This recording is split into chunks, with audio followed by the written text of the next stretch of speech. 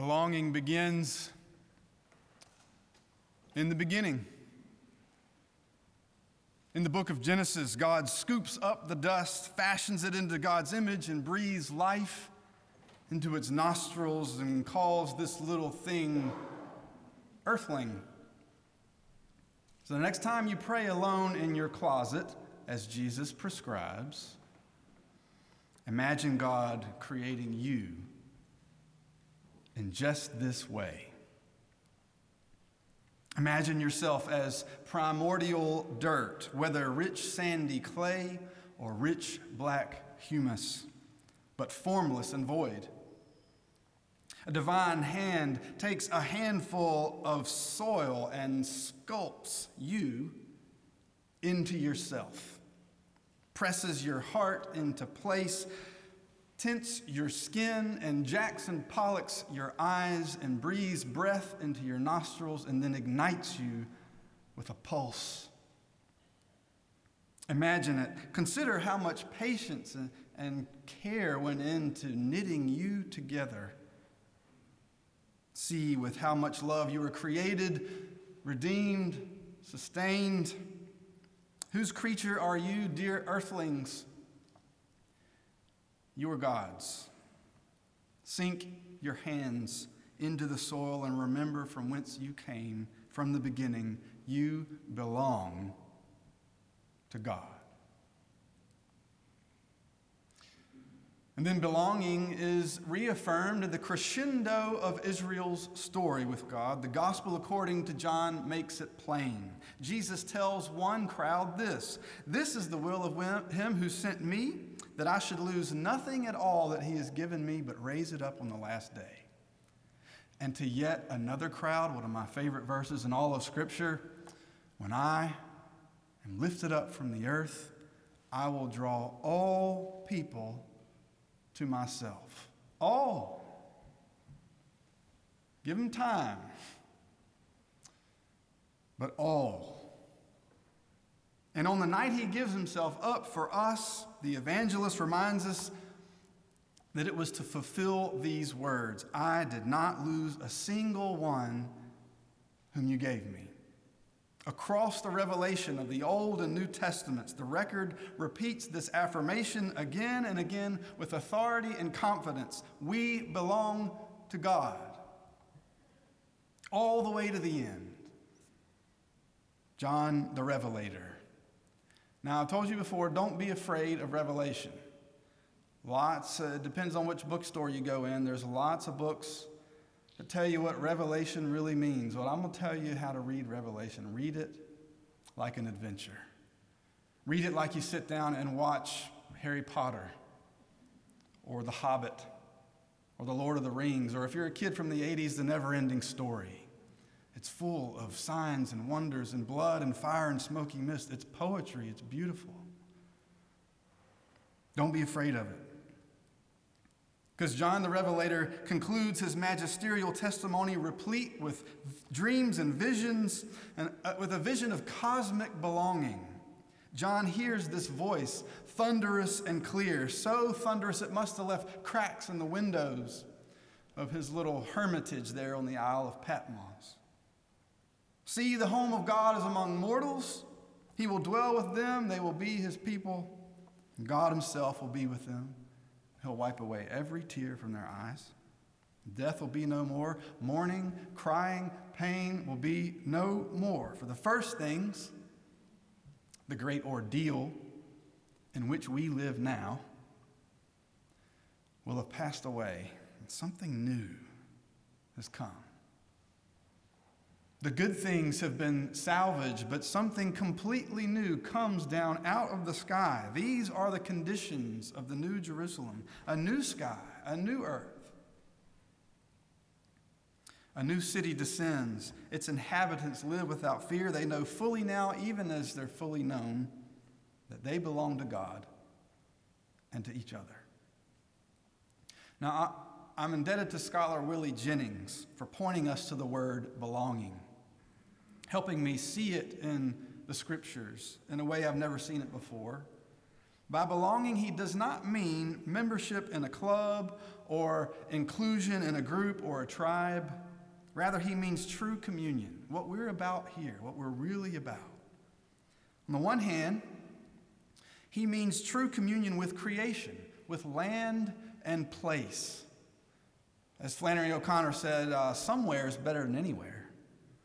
You're from somewhere. One of my kids once asked me, Daddy, is the reason you say ain't because you're from Henderson? Yes. Yes, it is. I'm very proud of this. Jennings tells a story of how when he was a child, every spring his mother would invite him out to their backyard garden and she'd say, now, Willie, I want you to plunge your hands into the soil. And he'd put his hands in the soil and he'd say, why I got to put my hands in the soil like this? And she'd say, because I want you to remember where you came from and to whom you belong.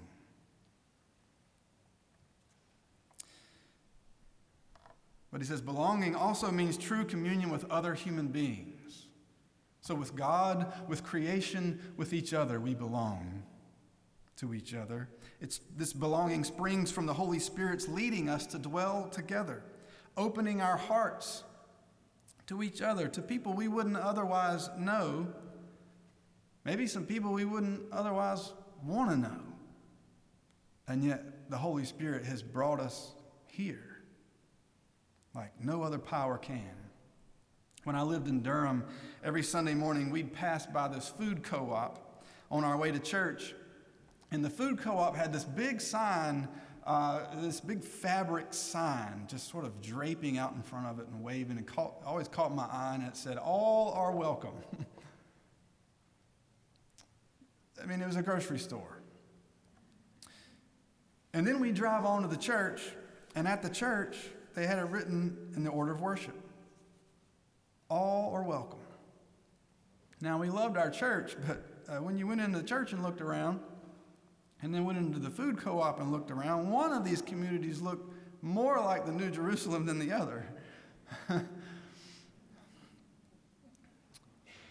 Now, we have, if you go on our website, you see it right there emblazoned in the top ribbon, right over the photograph of the dome, and it's beautiful. It says, all are welcome here. Now, sometimes you hear that, or I hear it anyway, and I say, I don't know. I don't know if they really mean that, but I want you to know here, we mean it. And we've done that hard work to back it up. And just about the time that we gained our composure and got excited about telling the story, COVID hit. And ever since, I feel like we've been like a football team waiting in the wings, right in the corridor, right before we come out in the field. We're just bouncing and we're just excited.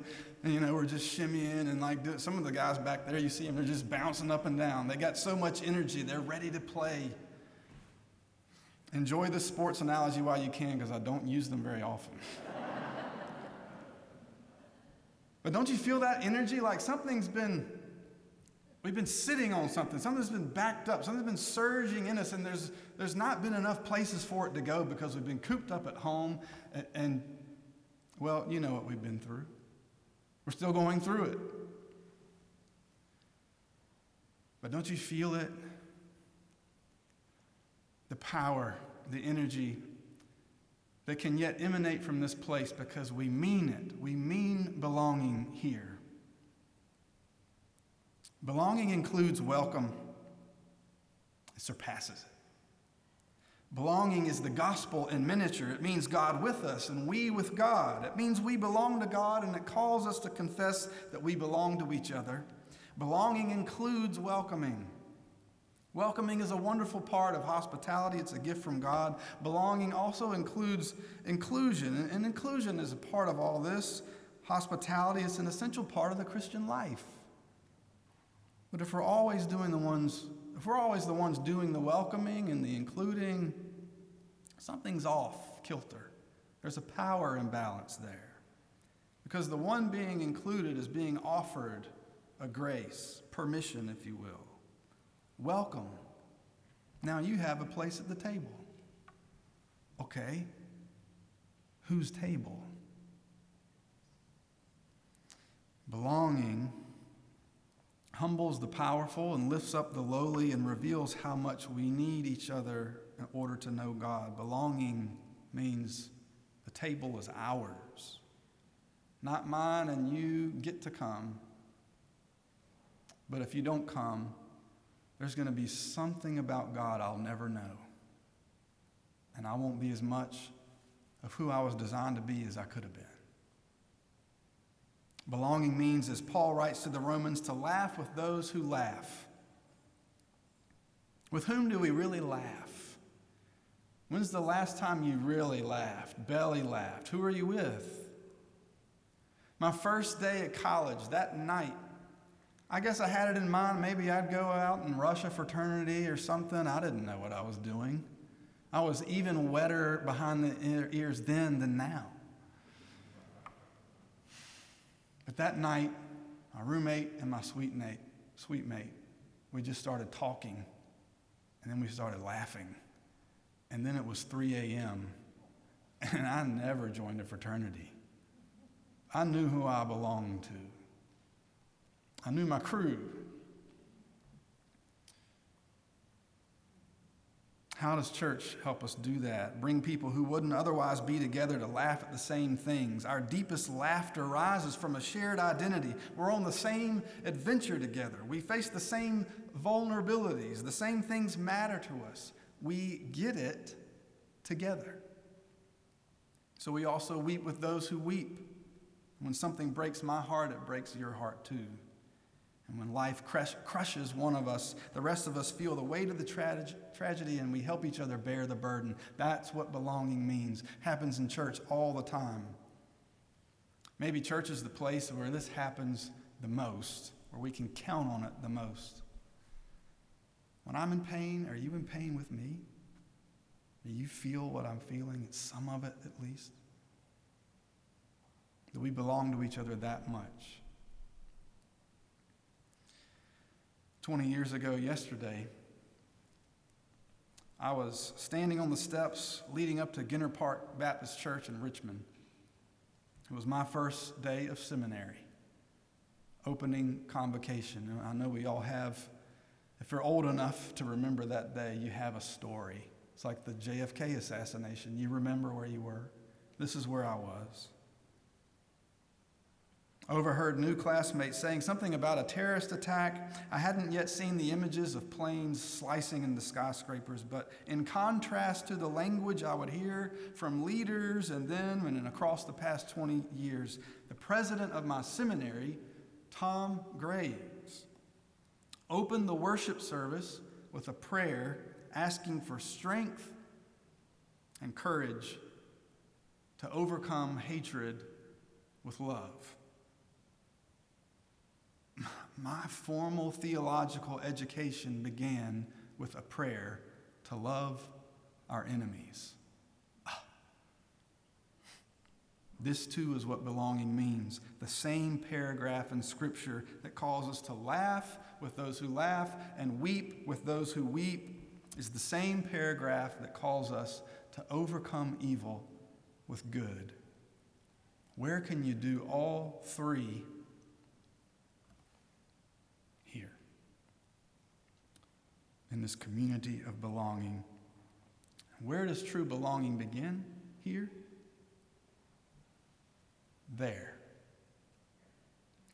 In the waters of baptism, when you rise up from the water, you hear these words, you're sealed by the Holy Spirit in baptism, and you are marked as Christ's own forever. But after you ascend the steps, proceed to the changing room, where does belonging continue after that? It continues in the intimacy of breaking bread together, whether at this table or at any other, and holding hands when we pray. In the sacred touch of baptismal remembrance, or in the sign of the cross of ashes, in the vulnerability of our communion, of allowing our communion of believers to help us raise our children together and bury our dead, of confessing our sins, sharing our frustrations, and articulating our deepest hopes with those next to us in Bible study or in the pew, of putting ourselves in harm's way when we recognize a neighbor is already in harm's way, in the tenderness of forgiveness, of leaving vengeance to God, of feeding our enemies when they're hungry, and giving them something to drink when they thirst. In a world bloodied by vengeance, in a nation brought to its knees by fear,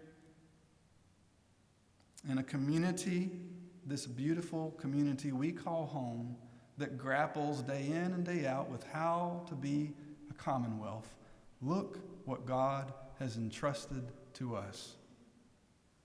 A little fragment, a little corner in the world where glimpses of a new heaven and a new earth come together in one place among one people.